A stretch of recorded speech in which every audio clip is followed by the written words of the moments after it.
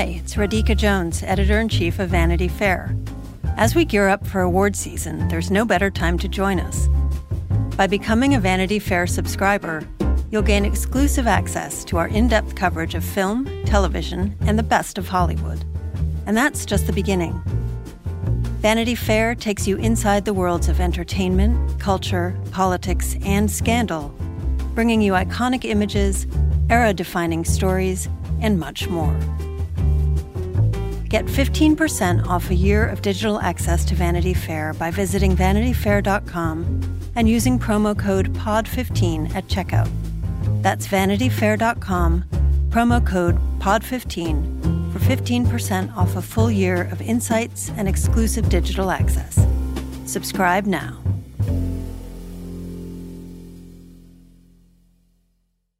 Hello and welcome to Little Gold Men, the award season podcast from Vanity Fair.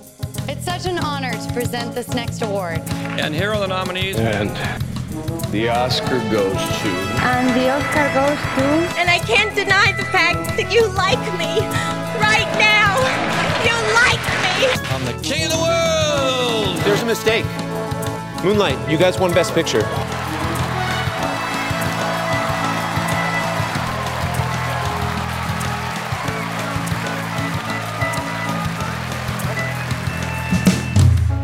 I'm Katie Rich, the deputy editor of VanityFair.com, and I'm here with our digital director, Mike Hogan. Hey, Katie. Our chief critic, Richard Lawson. Hello. And sitting in our fourth co-host chair, we have Franklin Leonard, the, I was going to say founder of The Blacklist, but I feel like I'm going to mess up your title, so maybe you should just tell us yourself. I mean, founder of The Blacklist works. It is accurate and succinct, so yeah, let's go with that. Yeah. Hi, everybody. Hey, Franklin. Thank you so much for joining us. No, I mean, look, it's a good distraction on today, if nothing else. Well, we had an entire episode that we had planned, including a rewatch of Gosford Park and some more Emmy season interviews, and we basically scrapped it, given the news of the world, the ongoing protest over the death of George Floyd. So we have Franklin on, and then in the back half of this episode, we're going to share an interview that I did with Tanana Reeve-Dew, the horror expert and screenwriter and author and teacher who wrote a piece for VanityFair.com this week about her experience as a child of civil rights activists and watching protests that happened in Miami in 1980 and reflecting on the current moment, and also her love of horror and how she kind of uses that as a way to filter the many bad things in the world, moments like this included, and also what she sees going forward happening for Hollywood. And Franklin, I initially asked you to join us because of you tweeted a GIF at the Academy that I found was particularly relevant to us in our Oscar obsession. But I think you rightly said that we had a bigger conversation to have about Hollywood and how it has been responding in the past week to the ongoing protests about police brutality and the death of George Floyd. It's a lot to talk about, but do you want to talk about why you were maybe needling the Academy first? Yeah, I mean, look, I think that April Reign, and all credit to her for sort of launching the hashtag #OscarsSoWhite, I think laid bare a lot of the places where the Academy had failed to confront the industry's history of white supremacy. And so, I thought that the Academy's statement felt toothless to me, given the direct exposure they've had to a lot of these issues over the last couple of years. And so I retweeted it with a GIF intentionally comedically from Green Book, where Mahershala is telling Viggo Mortensen that his letters to his wife are pathetic. And as Jamil Smith from Rolling Stone pointed out, that there were multiple levels to that GIF.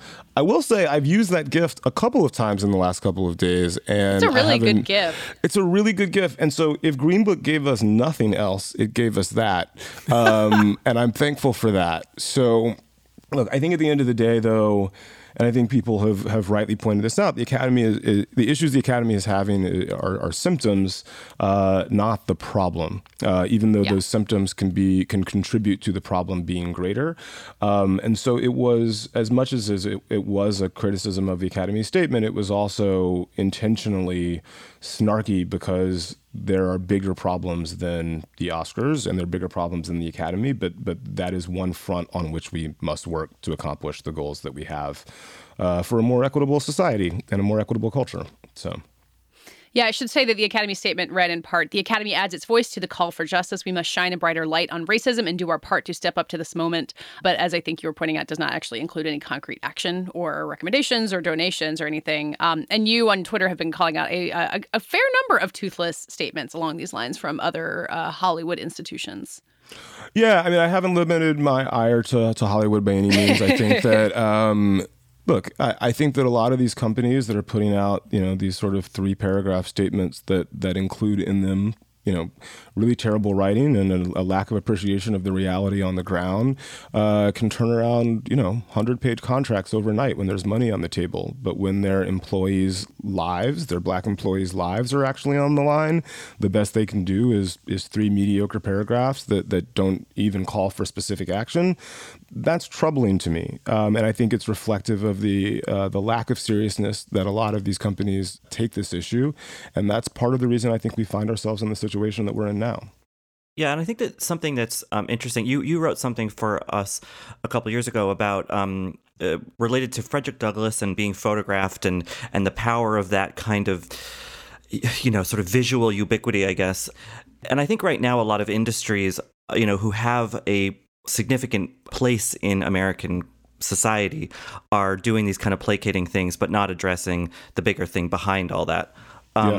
But specifically with Hollywood, I think, what you talked about in the essay you wrote for us was about that these kind of individual moments of a triumph of this thing winning the Oscar, or this, this movie doing well. It's representational, but it's not thorough. It's not total. And I think that we're seeing kind of the limits of those sort of notional token gestures now, instead of actual institutional, really thought through changes. Yeah, no, I agree. And thank you for the kind words about that essay. I was very nervous about writing it, if only because it was for Vanity Fair. It's a very high standard of expectation. But look, fundamentally for me, I think that Hollywood has failed to begin to grapple with the extent to which it has been complicit in white supremacy. And look, I'm a numbers guy, so let me just cite numbers. 60% of the gang members shown in movies are Black, but 30% of the gang members in America are Black. I wonder why people assume that Black folks are criminal. Could it be because they've had images of Black criminals disproportionately projected 40 feet high and on their televisions and on their streaming platforms for as long as Hollywood has existed? Like, we shouldn't forget that Birth of a Nation was Hollywood's first blockbuster. And we haven't, as an industry, done much to unwind the kind of white supremacist thinking that resulted in that being the case. We still live in a world where there is an assumption that Black actors have less value abroad than white actors, and therefore it is harder to get movies with Black actors made. And yet, everybody in this business, particularly folks who have green light power, want to pat themselves on the back for saying Black Lives Matter when they themselves don't value Black lives equally or Black actors equally to the white actors they would prefer to put in movies. And that has consequences, not just for film, not just for television, but for the Black people who watch those movies or the absence of those movies, for the white folks who watch those movies and consume a notion of Black criminality that they carry with them when they go back out in the street, to white police officers who carry the notion of Black criminality when they go back out on their beat. And we are living the consequences of that. And by the way, it's not just about Black people, though that's obviously the one that's sort of most proximate in our mind right now. I think it was over the last 10 years on television, 50% of the Latinx immigrants shown on TV were shown engaged in some criminal activity.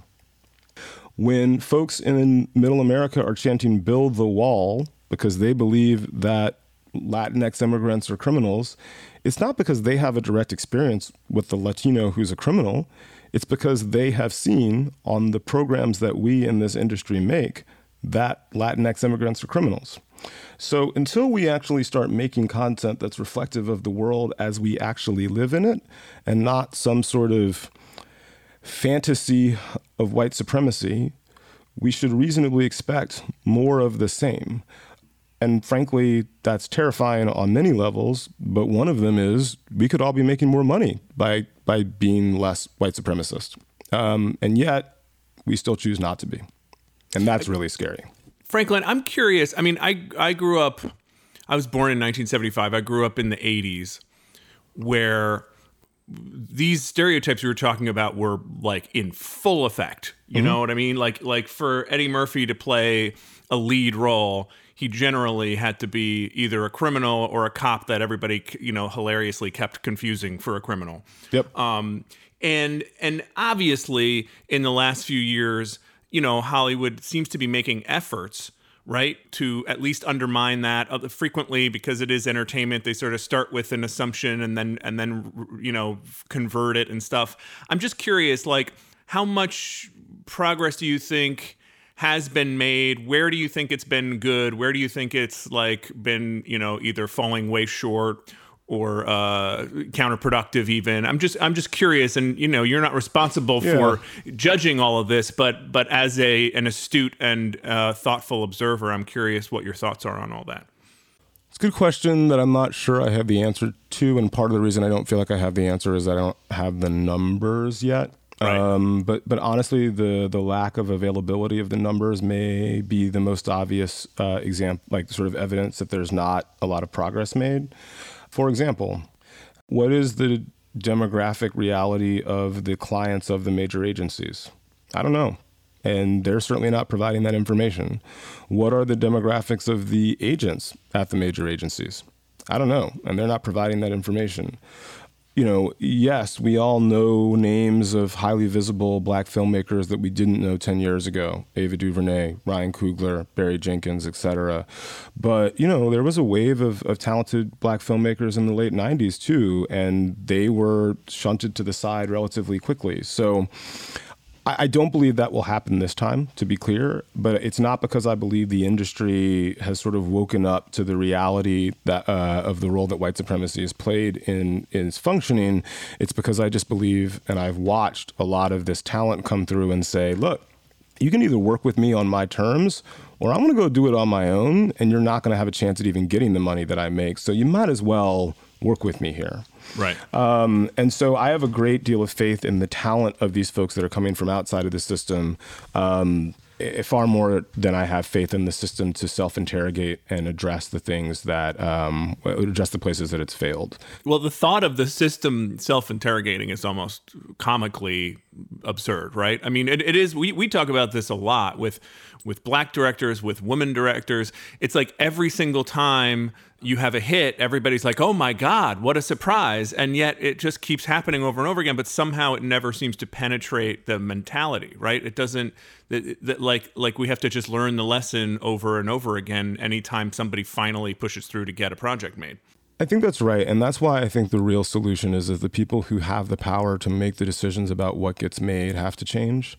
And that doesn't mean that I'm targeting any individual. I just think on a macro level, if you were to put everybody in a room that had the power to greenlight a movie in Hollywood, it would not look like America or the world.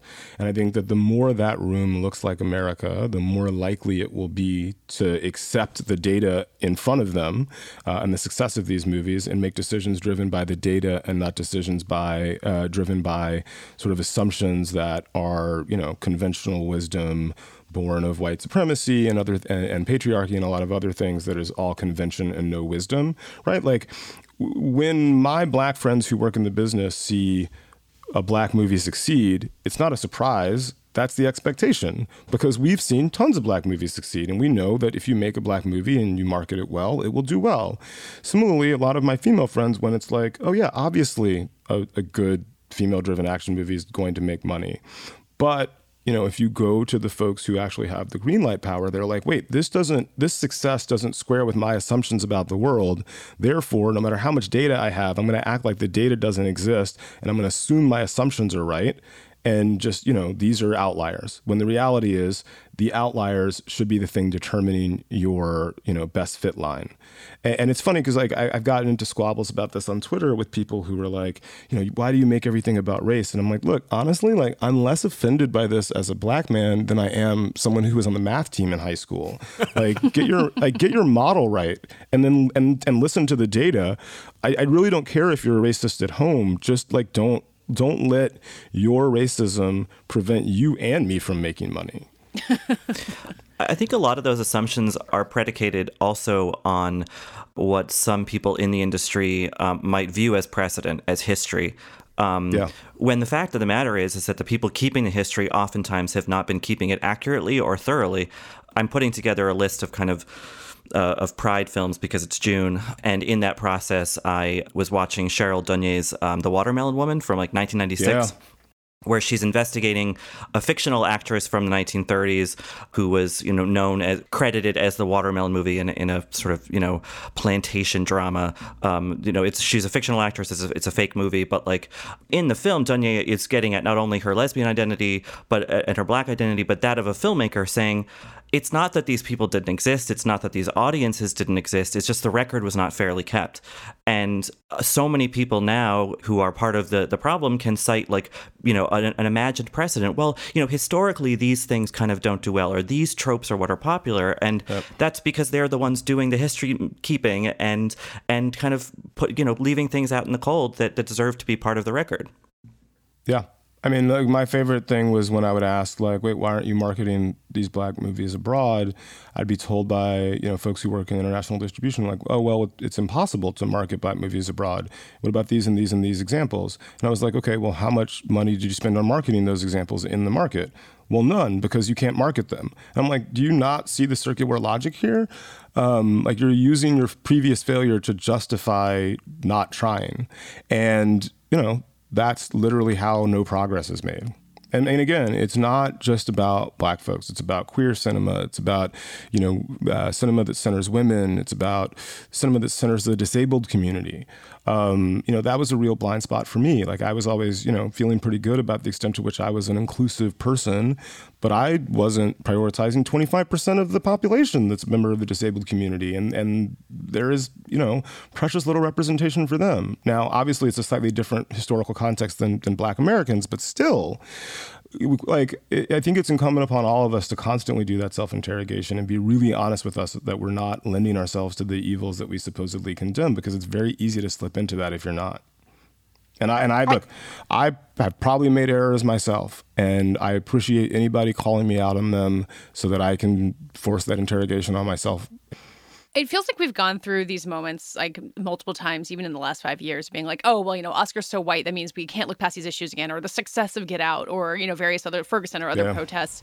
Does this one feel different at all to you so far in how like Hollywood institutions that we're talking about that are so resistant to change, does it feel like anything is actually different this time?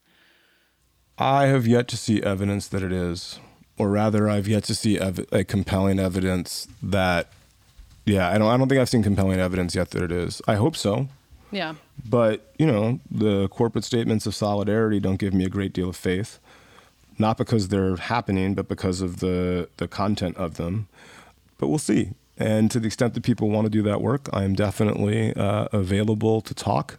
One conversation's probably free, but I'm not in the business of giving my labor for free to folks who will then profit from it.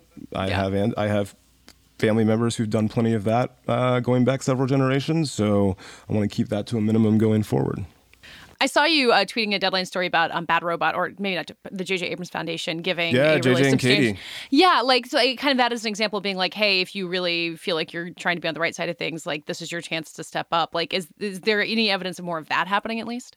Well, I mean, look, I want to say one thing about J.J. and Katie, which is this $10 million, which notably is exactly the same amount that all of Facebook is giving. And JJ and Katie are very rich and very successful, but they're not all of Facebook rich and successful. They've been doing a lot of work for a very long time, and they've been doing it without publicizing it at all. And I think they'd be mortified that I'm even noting that, but I'm just going to note it. But yeah, like, you say you have money, you say Black Lives Matter, as my dad says, don't tell me your priorities, show me your budget. And it also seems like evidence that like trying to get an entire studio to change the way they want to market movies abroad might be something beyond an average rich person, but every rich person has the ability to give some money at least.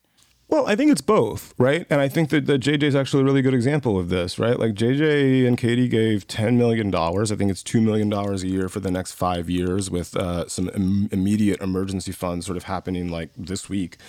But JJ also put John Boyega in, the first Star Wars reboot. And I'm guessing that wasn't the studio's first choice. And he also made sure Daisy Ridley was the star of it, right? He also had Victoria Mahoney shoot second unit on his most recent Star Wars movie. So I think that if you're rich and you're powerful, regardless of your racial background, I think using your access, using your resources to support the causes you support and the world you want to see is an obligation. And I will applaud it when people do it, but I don't think it's as simple as, okay, I wrote a check, I can walk away, or, I cast an actor, I can walk away. That has to be part of your daily practice of living, right? Like you don't say, I'm a good person because I was nice to one person once. You have to keep being a nice person. And similarly, you don't get to say that you're an anti-racist because you gave to an anti-racist cause. You have to be anti-racist as a matter of practice. And so while I applaud individual data points, it's the trend line that matters most to me. Another conversation that I've seen a lot, kind of in film Twitter, but also in the broader discourse in the past week or so, in a way that I haven't seen quite before, is another issue of representation in film and television, which is police. And, I think that it can be easy for someone who doesn't agree that representation matters to sort of say, well, you're going to blame, Satanism on rock music or whatever, whatever the kind of tired old saw is. But the fact of the matter is, there was an article in New York Magazine that Abe Reisman wrote, former employee of theirs, about how The Punisher, the Marvel character turned into a TV show and a movie, several movies, I believe, is a favorite among police officers and people in the military, which is a pretty bleak and scary idea. We see a lot of that ideology practiced on the streets of many cities and towns across the country, obviously. And so I'm wondering, like, what Hollywood is doing, just kind of thinking out loud, like, whether that kind of reckoning of how police and law enforcement, supposed law enforcement, function in our cultural national lore, because it's so hard to unknot from everything we think about archetypes in terms of characters and stories. But it seems like that's another place where we really have to do a ton of unearthing and rethinking things, because, I remember after, I think it was Sandy Hook or one of the, horrible school shootings that we've had in the past 15 years, 20 years, I kind of did a count of all the posters on from that year in film that had a gun in the poster, and it was like hundreds. It was so many.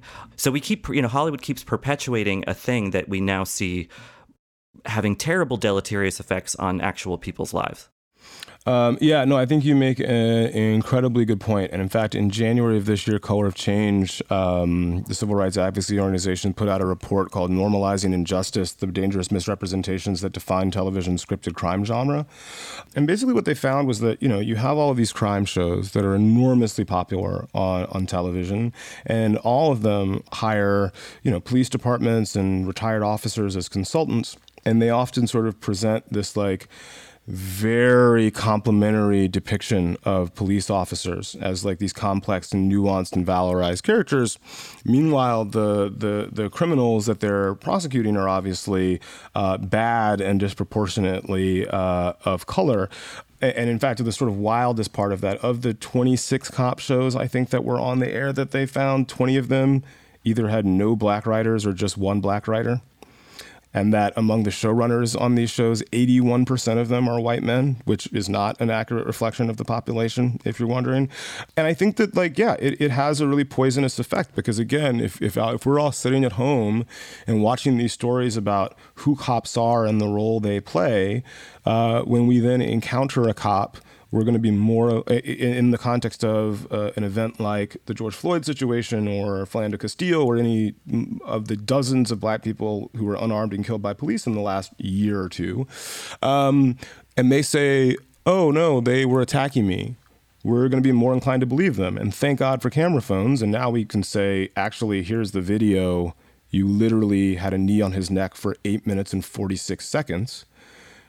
We can actually sort of come to some sense of justice. But even that is more difficult because then you've got to put them on you've got to try them. And there's a jury that has been consuming this fire hydrant of images about the valorization of police and law enforcement. And it tilts the scales. Yeah, I recently watched the film Black and Blue with Naomi Harris that Deon Taylor directed, which is about, a black police officer who witnesses something with her body cam and then is pursued through New Orleans by bad cops. And, the resolution, I'm not going to spoil it, but, it kind of reaches a point of ambivalence that feels a little frustrating because it seems to me that it's very clear that there's one bad side and one good side. But I think that, you have another film like Mary J. Blige's in a horror movie called Body Cam, where she also plays a police officer who catches something on her body cam.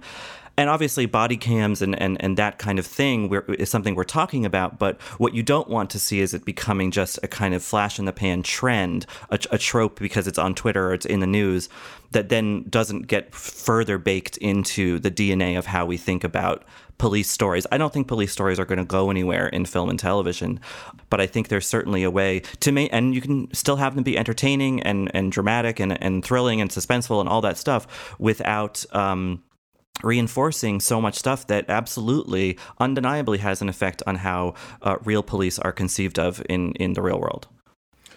I think it's a really good point. Look, I think that my problem is not with the existence of movies that valorize a police officer, right? Like, I actually happen to believe that being police is a very dangerous job and that the people who do it well should be applauded, right? What concerns me is the mythologizing of police as an organization and the notion that, if you're police, you're good, and that police by default are good.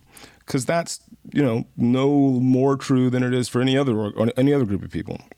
Isn't it so much about othering? I mean, like, I'm midway through a rewatch of The Wire. And same by the way. Oh yeah. So we just finished season 3, and obviously a lot of white guys in the writers' room, and I'm sure there were cops advising on it, and it traffics in a lot of stereotypes, and you might even say that it sort of not excuses but normalizes for sure police brutality, but you at least get an opportunity to see through everybody's eyes in the whole show, right? I mean, isn't that sort of like the thing that entertainment and art is supposed to do? And it's not really, art is not supposed to be cleanly moral, and not everything that we create and watch is supposed to be sort of something that we can like safely celebrate, but it should at least be honest and attempt to achieve empathy, right? And I feel like that is where Hollywood has really fallen down on the job for a long time. And I feel like, I don't know, that's my thought. I think you're right. And I think that The Wire does a very good job of sort of presenting a kaleidoscopic view of the realities of law enforcement.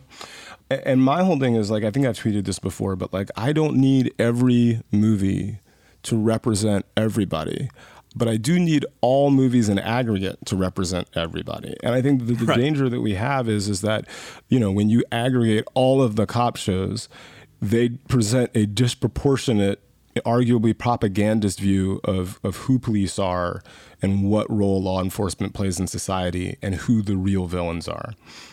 And that's the thing that concerns me most. Any individual show, like, sure, whatever, man, enjoy The Punisher. But there should be a bunch of other things that are out there that lay bare the deep flaws with The Punisher's perspective, and vice versa, right? Like, I don't have the right point of view. I think that I can defend my points of view in a lot of cases, but like, let's have a diverse representation of ideas in many of these spaces, but it's a lot harder to get the Naomi Harris movie or the J-Lo movie made and tell those kinds of stories about police than it's ever going to be to tell the story of a bunch of SWAT officers kicking the hell out of some black and brown people. Well, you're right. And in a way, I shouldn't even say othering is always is entirely bad. To your point, you watch movies that are made for black audiences and there can be some pretty hilarious othering of white people, and it can be quite bracing and helpful to see that. But yeah, it's just having more swings at bat, I feel like, right? It's just like there should be, people should not be boxed out of the creative effort. And they won't be in the sense that anyone can create anything, but the money is still, in the hands of a small group of folks for now. Mm-hmm. It feels like for a long time, within the last 10 years, I guess, as streaming has evolved, there's been this sense the doors are open. There's more creatives from all different backgrounds. You think of Orange is the New Black as being seen as this vanguard of having more voices on television. And obviously there's more streaming platforms than ever. We've got Peacock still on the way somehow. Does that dream still feel alive for you, Franklin, from the perspective you are, where you're watching this development happen more than we are just seeing what comes down the pipeline? Is there still the sense that the doors are more open as there's just so many more ways for us to watch things? Yeah, I think they are. I think that, look, anytime you shift the volume of suppliers, there are more shots on goal, right? And someone's got to take them. And I think that there is the dawning realization that, there are a lot of talented people coming from these communities and that there's a large audience in these communities. I think the real question is we've seen this before, right? Fox became a viable broadcast network in large part by programming black shows. And then the second they were viable, those black shows disappeared and they tried to sort of pivot their way into being a more white network. I think the real question is do you have companies that are using content about people of color as a short-term strategy and then to vacate them? That's not good. But if they continue to embrace the success that these shows bring, I think it can be a good thing. And I think that, again, to come back to this idea that at the end of the day, because of technology, if y'all aren't willing to work with these extraordinarily talented filmmakers on their terms, they will go elsewhere and make money for themselves or somebody else. So, get a piece. Franklin, I have another question for you, which is increasing the pipeline of folks who even have the opportunity to get into the entertainment business. And we have a similar issue, I think, in journalism. And is there anyone doing a good job of, my father taught at a all-girls school, Catholic high school in Newark, New Jersey for 25 years. And so saw up close a lot of the struggles of education in a city like Newark. Mm-hmm. Is there anyone that you can think of who is doing a good job at that level of making sure that, talented people are not stuck in a cycle of poverty where they never even get the chance to, to have their voices considered in Hollywood? I mean, let me start by saying doing anything in that respect is it would be major success, right? And I don't know that anybody can sort of do that individually. Yeah. Look, the people that I've admired lately are people like Ava DuVernay. I just think that, the table and room and building she has essentially built for herself and the way that she is populating it is just, it's incredible. And the fact that she's done that while making the movies that she's made and the television shows that she's made and all within the last decade, I genuinely don't understand how that woman only has 24 hours in a day. Yeah. And then is really disciplined about how she uses the resources and the access that she has. I just, I think she sets a standard that many of us are trying to aspire to. But no, I don't know that there's anybody else that rises to her standard, if I'm being totally honest. She's a singular figure in this business. And again, maybe it's easier for her because it really just is who she is. So it's not like she's trying hard. But even still, like I said, even if it weren't for all of the sort of good she's doing that doesn't directly benefit her, her output exceeds my comprehension. But can you tell us? Can you tell us and our audience a little bit more about what she is doing? What things she's doing that no one else is seemingly doing? Maybe more people could do it. Yeah, I mean, let's see. She hired only women to direct her television series. I think she probably ended up giving 30 women their first ever TV directing job. And by the way, that number's probably higher now. That was just the last time I heard of it. And at the end, she jokes all the time about how she would love to have most of them come back, but after they got their first job, they're so in demand elsewhere that like she can't even fit herself in on their dance card. They graduate from her school too fast. She's kind of, yeah. And she sends them off into the world, and it's like, hey, I need you to direct this episode. And they're like, well, I'm booked for the next 2 years. Thank you again for giving me this opportunity. And she's only too happy about that, Yeah. She launched a distribution company in Array that distributes via Netflix all of these extraordinary films about women of color that otherwise wouldn't get distribution. And by lending her name and by lending the Array name to them and using her relationship with Netflix to make them available to the world, like these things are getting seen by communities and by people that would never have gotten seen before. And those are just the public ways. Not only that, her offices have sort of become a hub of the community.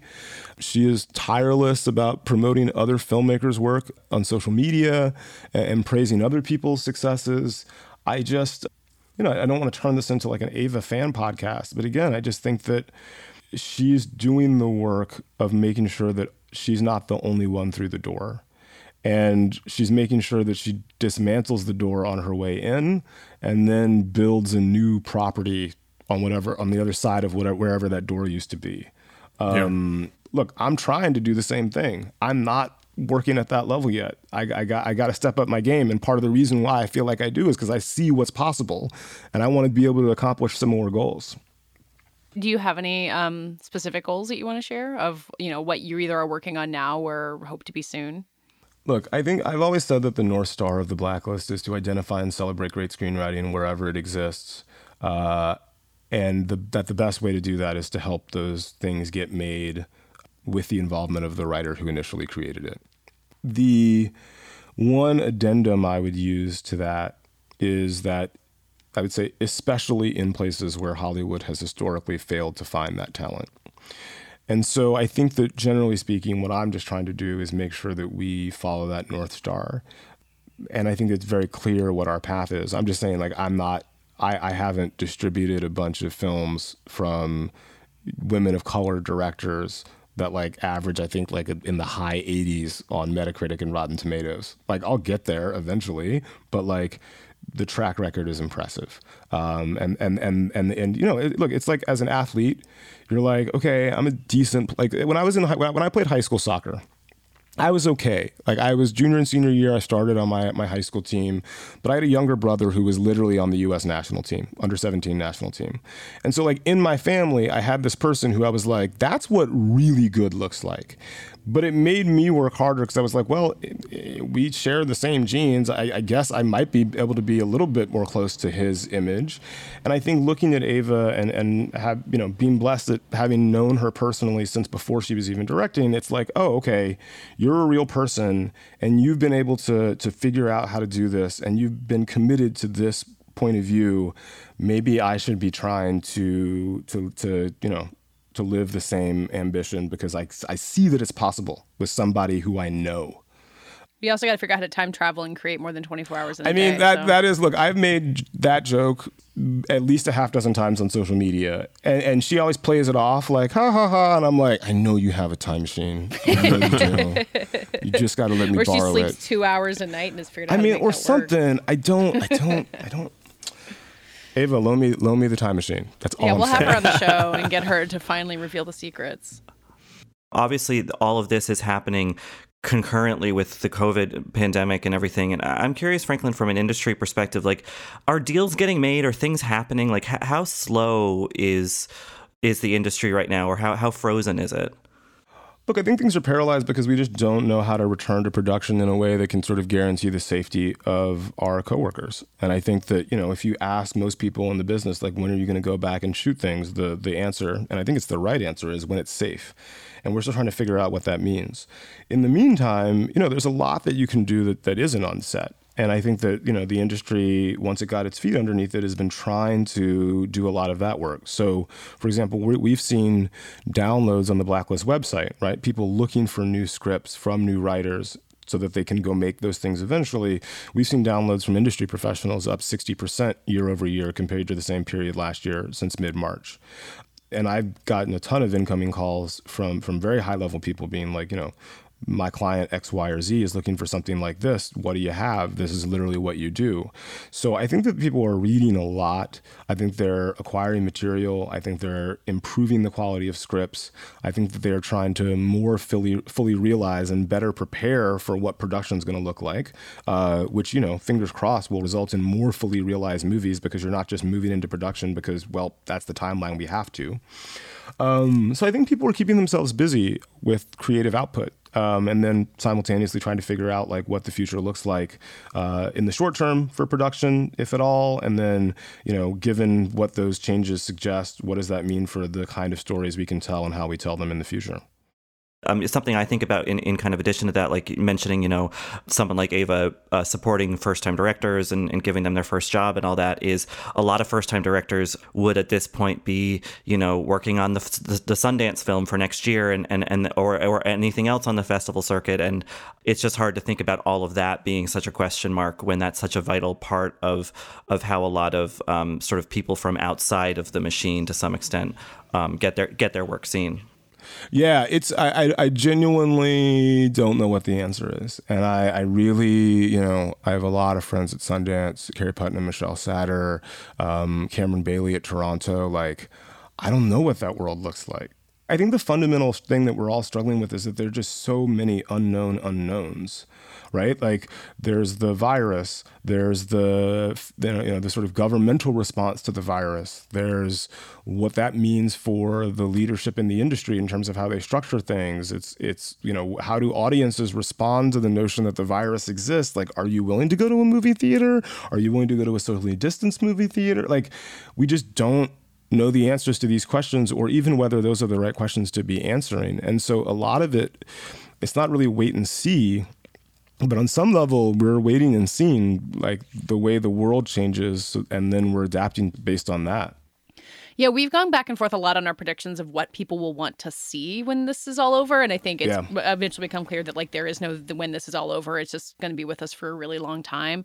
Do you have any gut sense of like what are the movies that might thrive when people are willing to either go to movie theaters or there's new things being released, or in whatever way we watch movies in the future? I have theories, right? Like I have theories that people are going to want to watch a lot of comedy. Like we're going to need a distraction from the state of the world. Ideally ones that still engage with the state of the world without feeling like they do. I have a feeling that people are going to want to watch movies about people coming together to solve complex problems successfully. I have a feeling. I love that. Yeah, I'm trying to think of like because that sounds great to me. And I'm trying to think of what movie I've seen that fits that bill. Like I would say like The Martian, right? Yeah. Feels like it's in that zone. And I was going to say like the other thing is I feel like people are going to be interested in like people using science to solve complex problems, which is why The Martian sort of sticks out. Behaving competently. Exactly. In a way that doesn't make you want to die of embarrassment. I mean, like that may feel like a parody in several years at a government level. I don't know. And I think, it's like the Supreme Court's definition of pornography on some level. You know it when you see it. But look, I think there's a fundamental truth that is that people just want to see good stories well told. And I don't know at the end of the day whether that will ever change. And so, people ask me all the time, like, what should I be writing right now? Should I be writing a pandemic script? And I'm like, just write something good. Just write something good that makes people feel something. You probably shouldn't write a pandemic script. Like a lot of people are going to try to do that, and a lot of them are going to be bad. And, none of us have had the opportunity to process any of what we're living through right now. Lord knows I still am. I mean, if you feel strongly about it, by all means, write it. And I wish you the best in that it's, Parasite level good, but, it probably won't be.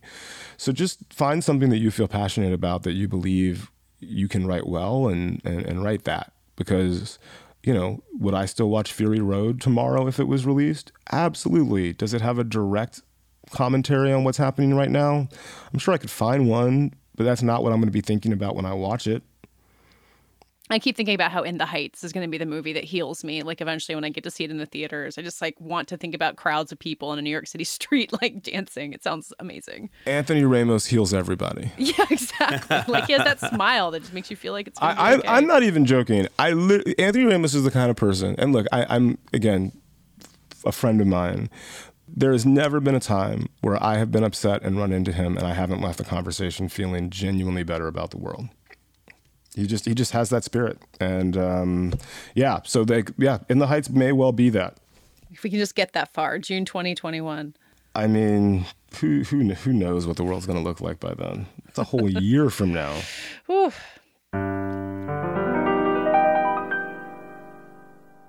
So now I'm joined by Tananarive Due, an author and professor and screenwriter. Am I missing any credits of yours? You have accomplished many things. That's about it. Those are the big ones. A horror expert as well, which we're definitely going to get into.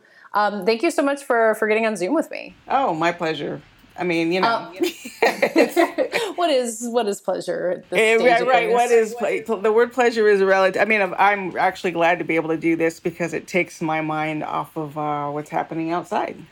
Well, unfortunately, I want to talk to you about the piece you wrote for us, which is sort of about what's happening sure. outside Well, that was short-lived. But anyway, it was a nice escape while it lasted. We'll get there. We'll get back into horror movies and fun stuff. But you wrote a piece for us at VanityFair.com this week reflecting on the ongoing protests over the death of George Floyd and then reflecting back on your own childhood, not just as someone who you have this vivid memory of the protests that emerged after a killing of an unarmed black man in Miami in 1980, but as the daughter of civil rights activists. So you kind of you've paid close attention, but you also were kind of born paying close attention to all of this. And you write so well about it, and everyone should read it, obviously. But I was curious about something that was less in your piece about what perspective your parents gave you on protests like this. Like, what does it taught you to pay attention to? What do you look for in protests like the current moment or ones in the past? Is there kind of a rule book that you look out for and on how it's done? My parents came of age as my mother as an undergraduate and my father as a law student during the student protest movement of the 1960s. So the greater the numbers, the better. You get as many people as you can to go. Of course, there were very strict nonviolent principles in the organization my mother was involved with. CORE was the name of the organization, the Congress of Racial Equality. And the SCLC, Martin Luther King's organization, also had that. But I will point out that while a lot of activists from the 60s adhered to these rules of nonviolence because they were a part of the protocols, you would practice going limp as the police tried to pull you away, et cetera, that didn't necessarily mean they were pacifists. It was, at least in my mother's case, it was strategic nonviolence. So just as it was an interracial movement that helped create impact in the 60s, Black-led very often, but interracial. I see shades of that now. That's the one hopeful piece I'm taking, because Black people cannot solve racism by themselves. We just can't do it. If we try, we would waste so much energy and time and resources that we could be using, raising our families and trying to make sure our children are healthy and happy. Right. We're outnumbered. We're 12%, I believe, of the national population. But I hope more people are now starting to see the relationship between this kind of bullying, policing, and a system of policing that considers this behavior pretty much par for the course, completely entitled to it, can't even stop it when they're at marches that are protesting the brutality. It's just so entrenched. There's a part in your essay where you talk about the march you were talking about earlier that your sisters went to, and you were 14 and you went to the movies instead and wanted to see a silly comedy, and kind of it was a form of escapism that didn't really work, it seems. I think you came out and saw the protest in front of you. Yep. But is that part of your origin story as a movie fan, as a screenwriter, as someone who engages in that, of seeing movies both as an escape and then, as you talk about with horror, a way of actually processing what's going on in the world? Absolutely. And it's both things. Comedy and horror to me are kind of two sides of the same therapeutic coin. Yeah. Some days I'll watch a horror movie every day. And when I was in my car, I was listening to stand-up, on my way to work all day, every day. So I get my dose of laughing and I get my dose of scares. And I'll start with the comedy. The movie was The Nude Bomb, starring Don Adams. I have never in my life heard of that. It's not a good movie. But I'm telling you, even I had a choice and my family was all geared up. Everyone's ready to go and full of just, pain and anger, and they got their signs. And I was just like, as a child civil rights activist, let's just say I had spent a lot of time on picket lines over various issues, and I was not having it that night. I was like, I don't see what I can't hold a sign right now. And so, yeah, comedy was an escape for me. And also you mentioned horror. I think in a lot of ways, my love for horror, which started in childhood, it was my mother, in fact, who was the culprit. She, the activist, she was the one who a police officer saw leading a protest in Tallahassee, Florida in 1960, pointed her out and said, "I want you," and threw a tear gas canister into her face. So she had this lasting injury. She wore dark glasses all the time after that. So my whole life, I never knew her at a point when she wasn't usually wearing dark glasses. I think when I listened to my mother tell her stories about being tear gassed and being jailed for 49 days, she and her sister, my Aunt Priscilla Krause, who's still living now, I really felt like I didn't quite measure up in terms of my capacity for trauma. Compared to them, they had grown up in the Jim Crow South, and they'd been involved in civil rights in the 60s to the point where my aunt fled the country after she was kicked in the stomach by a police officer. So this is, my family has been directly impacted by police violence. I felt kind of like a weakling. I had this comfortable two-parent home in the suburbs and newly integrated United States, and I'd never really been tested by much.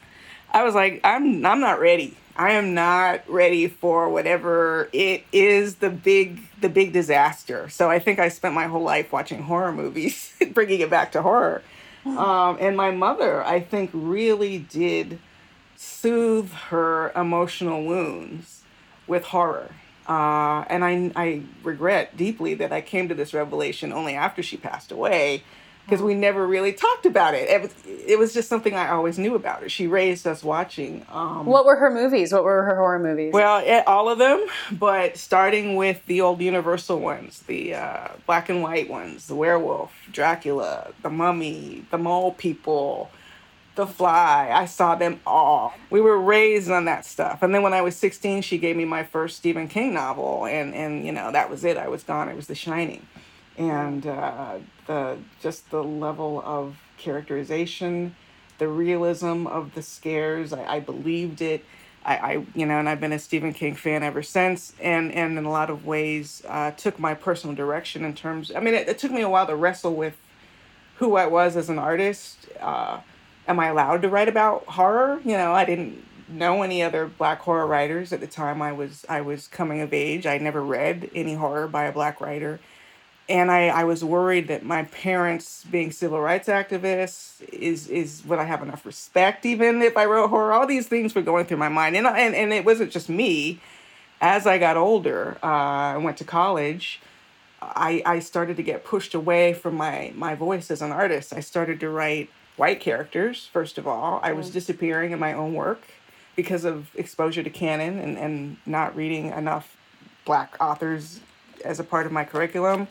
Despite having been practically homeschooled in Black history at home, it's amazing how that conditioning just snapped out. You get exposed to the so-called canon, and I think a lot of writers face identity crises when the canon doesn't match what they want to write. And so I was getting it racially, and I was getting it with genre, by the way, as well. So, yeah, there was nobody pushing for genre in my college creative writing program. And I really had to sort of do some soul searching and come back to horror as an artist. But the thing about it that still appeals to me, and I'm an executive producer on Shudder's documentary Horror Noir, A History of Black Horror, which talks about really the conversation between artists who are of their time, and telling stories of their time through the horror genre, because horror, as a lot of people discuss in this documentary, is such an effective tool for amplifying our fears and making them larger than life. Jordan Peele's Get Out electrified me because it was the first time in a while there had been a horror film that really went after racism that directly. Rusty Cundiff did it in his film Tales from the Hood back in the 90s, where you had the very first segment about police brutality. So artists have been trying to express this through horror. I try to express it. My novel, The Good House, is also kind of racism is the monster, but it's also what the racism does to you, what it can do to us when we're in trauma, how we can act out against other people from rage and loss of self and sort of loss of your North Star kind of thing. So I've addressed it in my work, but I find it very, very appealing and comforting, even if it's not about race.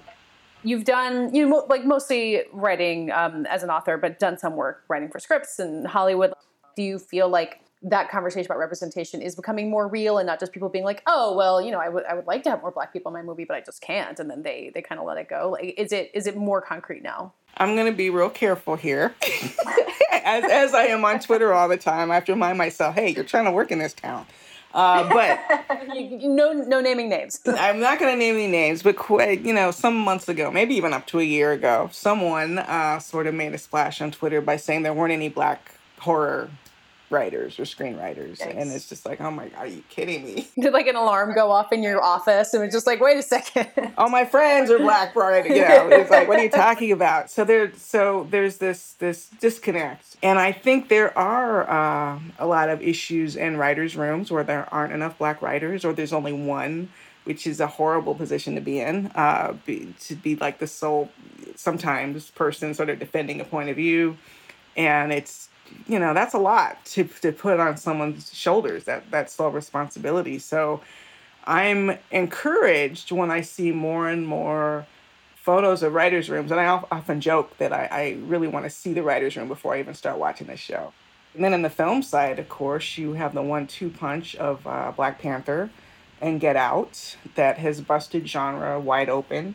We were poised to have a really strong summer of Black horror films before COVID-19 with Antebellum starring Janelle Monáe and the new Saw movie with Chris Rock and the new Candyman film directed by Nia DaCosta from Jordan Peele's Monkey Paw.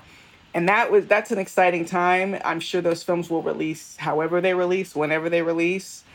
All of that is just positive. I tell writing students all the time, there has never been a better time to be an artist in Hollywood, period. Probably no matter what, but particularly as a writer. Now, that doesn't mean everything is perfect, because there's still a disconnect between the talent and the gatekeepers.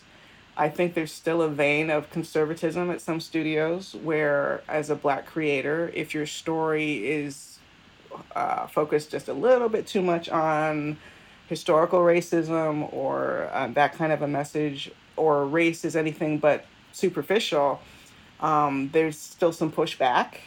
But on the other hand, I will say that I am absolutely behind the idea that having a Black lead in a story that has nothing to do about race is its own kind of revolutionary statement, right? So there are valid ways to represent Blackness across the spectrum, whether it's Get Out and racism is the point, or it's a movie like J.D. Dillard's Sweetheart on Netflix, which is a creature horror movie with a biracial woman in the lead, and it has nothing to do, as I can recall, with race, but it's still revolutionary that here she is in the lead, and I won't say other reasons why, but it's, yes, it's all a win. What worries me in the industry is, again, that short memory span. I'm afraid that everyone will want to, after all the smoke is cleared, literally, and the tear gas is cleared, and hopefully we move on beyond this horrible leap backwards in terms of our American leadership. A lot of people are craving for so-called normal without remembering that Black Lives Matter was actually born under President Obama, not President Trump. that this policing issue predated Trump, and there were attempts to address it that might have borne more fruit had they continued. I don't think our current administration helped matters at all, but we certainly, I think, could have moved forward some. But when you're talking about really, really entrenched systems, especially well-financed systems and that are involved with the military, et cetera, it's tough to make inroads there when there's this timidity from mayors and prosecutors, and I don't know what's going on with the police unions, but deep, serious change needs to happen. And the same thing is true in Hollywood. And you see that timidity in Hollywood, the same that you do in leaders in politics. I think people are trying a lot harder than they were 10 years ago. So I will say that. I personally have had a lot more people reach out to me as an advisor on scripts. Before the virus, we had set up a consulting gig with a studio over a movie. And so there's definitely more of an effort for outreach to like bridge the gap between the things that studios and screenwriters don't know and the things that creators of color do know, and help people walk back and forth across that bridge, So what I would rather see happen is, rather than taking a script that was written with no particular ethnicity in mind and just making the character Black, which is sometimes fine and has produced, some really interesting films. I would prefer, though, to see a Black creator get their story sold, right? And that same actress could star in that story. And maybe, just maybe, that story could have just a little seasoning of racial sensibility and racial history in it, where it isn't just sort of a switch out the actor and anybody will do kind of situation, right? And it can be effective. We can't, and in fact, I don't want to let this go on too long before I discuss the real soul searching we have to do in Hollywood, which isn't about horror, but it's about our history of and love affair with police programming and what it means in terms of how difficult it is to enact change in the real world. And I'll give one example, because I was just watching Dexter last night and it hit me, even if I tried, it was like, I'm not good. Tonight, I just can't. I'm not going to watch any shows that have to do with policing. How do you do it? Oh my God. Yeah, you can't flip around cable. It's nothing but Law and Order. Right. I wasn't even thinking about Dexter and the police station. Yeah, those cops and the cops on the street are not the same cops to me in my head, right? It's like, this is Dexter. This is La Huerta. Yeah. This is, and here's the thing. And it's not that there aren't real life La Huertas and hopefully not real life Dexters, but real life police officers who do mirror the police officers that we love to love in front of our television screens at night. But those shows are not reflecting these systemic abuse issues that are existing in real life, unless it's a show like The Shield where that's the point. You know what I mean? Yeah. And maybe some of the corruption, you saw some of that on The Wire, which was a little grittier. But for the most part, you're not going to be doop-de-doop-de-doop watching your favorite cop show and his partner goes off and shoots an unarmed Black man without any reason. You know what I mean? Yeah. It isn't. And it goes back so far. I'm an old radio buff. I have an app for old radio shows. So I've listened to the entire radio run of Dragnet. I'm pretty sure. Wow. I don't think I missed a single episode. That was decades, right? It was decades. And I would listen to it in my car on my way to work. UCLA is a long drive. So every single episode, I'm telling you, every single one. And there was never a Dragnet episode where it was proven that a police officer had done wrong. Yeah. Not one. And the ones where they were accused of doing wrong, they were either not really police officers, they were impersonating a police officer, or it turned out they didn't actually do the thing they were accused of, right? Mm-hmm. So there's a word for that, and that word is propaganda, okay? And it's very entertaining propaganda. But when you look now at how many police shows there are and how many of these officers' homes we're going, all of us as the viewer are empathizing with those in the uniform. And I think it makes it really, really difficult for some people to open their eyes and see the difference between what policing is on TV, which is where so often you hear people say, stop, put the gun down. You have so much to live for. And watching the Tamir Rice video, the 12-year-old boy in Cleveland who was playing with a toy gun who didn't even get a warning before the car barely stopped before the officer shot him. There's a disconnect, okay? And it's not that every day on the streets there's another Tamir Rice, thank God. But there's enough of a disconnect that it's a real barrier. I feel like I could ask you 10 more questions, but I also should wrap up at some point. So I'll ask you one last question. You mentioned Dexter as not being good escapist programming in this moment, and I'm curious if you have actually it is. Except that it's about police. I mean, if you can sort of, like I said, I've like separated it out in my head. It's not real police. It's Hollywood police. But do you have any recommendations for horror, or I guess anything else that maybe isn't pure escapism, but kind of does what you were talking about for horror and kind of helps filter the current moment through things? Like, what would you send someone to watch if they want to kind of process what we're all watching on the news right now? That is a question I should have seen coming. I mean, I guess Get Out is always the answer. I was going to. I mean, obviously, Get Out. Get Out is eminently rewatchable. Even when there isn't a national crisis. Yeah.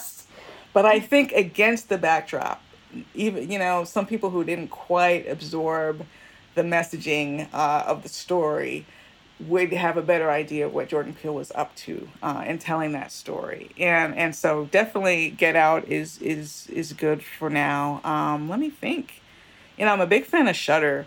I can't always remember movie titles, but I watch so many foreign horror films, just random foreign horror films. And Shudder's AMC's horror streaming service, we should clarify, right? Do I have that right? Yes.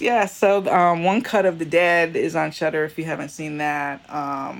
And Horror Noir, of course, the documentary that I helped executive produce. And I'm not really just saying, even if I weren't involved, I swear I would be saying this, because it's literally about how horror artists have been addressing social crises sort of through their art generation after generation. And it's a really good illustration, I think, of how to apply art to creating a better world, and also to create guided escapism, right? So it's escapism because it's not just a documentary. It's not like whatever you're watching isn't just what's actually happening. You're not running a video camera outside of your window, but at the same time, it is guided to create a feeling of some kind of either it means something on a deeper level, or it teaches, or it gives you emotional satisfaction. There's a lot of revenge in Rusty Cundiff's Tales from the Hood, a lot of bad people who do bad things and get theirs, which we don't often see in real life, so that can be very satisfying.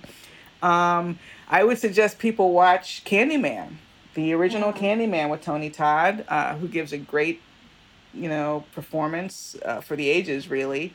And there's a lot to admire cinematically about Candyman, but also you can feel that it's a bit dated in terms of its sort of racial messaging, and maybe that would be sharper now. Maybe you didn't notice so much when you were a kid, but the way Helen kind of goes on this expedition in the urban jungle, and how over the top feces on the wall and this kind of stuff. Just pay attention. This was something that was attempting to answer some questions about race, but it also raises other questions, let's just say. And I haven't seen the reboot, but there is a reboot coming out. Nia DaCosta's reboot is coming out soon. And so I think it would be very interesting to compare those side by side, because one of the key, I haven't seen the new one, but I'm imagining one of the key differences is that the original Candyman is told through and aimed toward a white lens. It's aimed at a white audience member. And I think the new Candyman is going to be through a black lens. So it will be more of a black story. The original Candyman had a lot of black bodies in it, but it was not a black story. And I do want to say that for people who are interested in some of these films we've been talking about, Tales from the Hood, Candyman, my husband Stephen Barnes and I do have an online black horror course. Please. Yeah, this is the one I was teaching at UCLA. So Steve and I created an online version, which, without the grades and the high tuition, it's much, much smaller tuition. It's a 10-week digital download black horror course where we have lectures, we have suggested reading and viewing. So it's not just film, it's literature as well. There's a fantastic novelette, which is a very long short story called The Devil in America, that's free online at Tor.com by a writer named Kai Ashanti Williams. That is a great example of Black horror with history as horror. But in any case, you can learn all about this with my online Black horror course, The Sunken Place, at www.sunkenplaceclass.com. Okay, so in addition to the Sunken Place class, people can follow you on Twitter. If you're tweeting too much, I guess we should all be following. At Tanana Reeve Do. The hard part is spelling it, but it's TANANARIVE, and then the last name is just like your bill is due, DUE. I should be the only one there, and also on Instagram, which I'm starting to use a little bit more. But yeah, so I'm on Twitter a lot. I'm getting a lot of new followers, just like I did after the election. And I think it was mostly people who were like, what's happening? I need to find someone who can tell me what the hell is going on right now. So I feel some of that energy coming from my new followers, and I feel for them. But, I'm primarily an artist, and I definitely like to amplify activist voices. I'm very careful sometimes about using the word activist, because when I think of activists, I think of my mom getting dragged to jail. But the fact of the matter is, activism takes many forms. And social media activism can and has been very effective. So in that sense, I am a social media activist. But I also, when we're not in the middle of a huge crisis like this, like to throw in some humor.